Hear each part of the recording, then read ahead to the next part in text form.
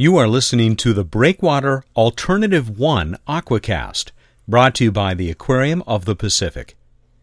The Aquarium of the Pacific recently recorded an Aquacast introducing the controversy surrounding the possible reconfiguration of the Long Beach Breakwater and the steps being taken to address this issue. If you have not yet listened to the Breakwater Aquacast, please do so now before proceeding with this Aquacast.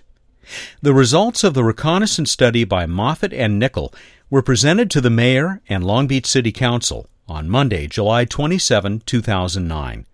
In this presentation, it was clear that complete removal of the breakwater was not a viable option because of the potential impact to our shorelines, the port, and personal properties that would result. There were 4 alternatives for reconfiguring the breakwater, each with its own pros and cons. It's the intention of this Aquacast to briefly outline the first of these alternatives. For a more thorough explanation of this alternative, please visit the City Manager page of the Long Beach City website at www.longbeach.gov. Alternative 1 was suggested by longtime Long Beach resident and engineer Bud Johnson. His idea is to lower 1,800 linear feet of the breakwater on the western end to mean lower low level.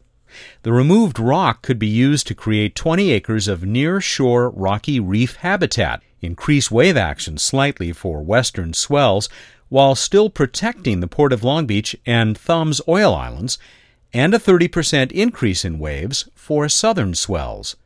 However, this plan does little to address beach water quality and circulation issues, and also raises concern for creating navigation hazards with the creation of near-shore rocky reef habitats.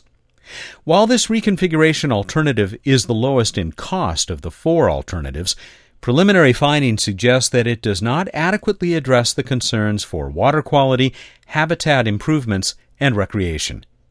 Stay tuned next month as we explore Alternative 2. You've been listening to the Breakwater Alternative 1 Aquacast, brought to you by the Aquarium of the Pacific.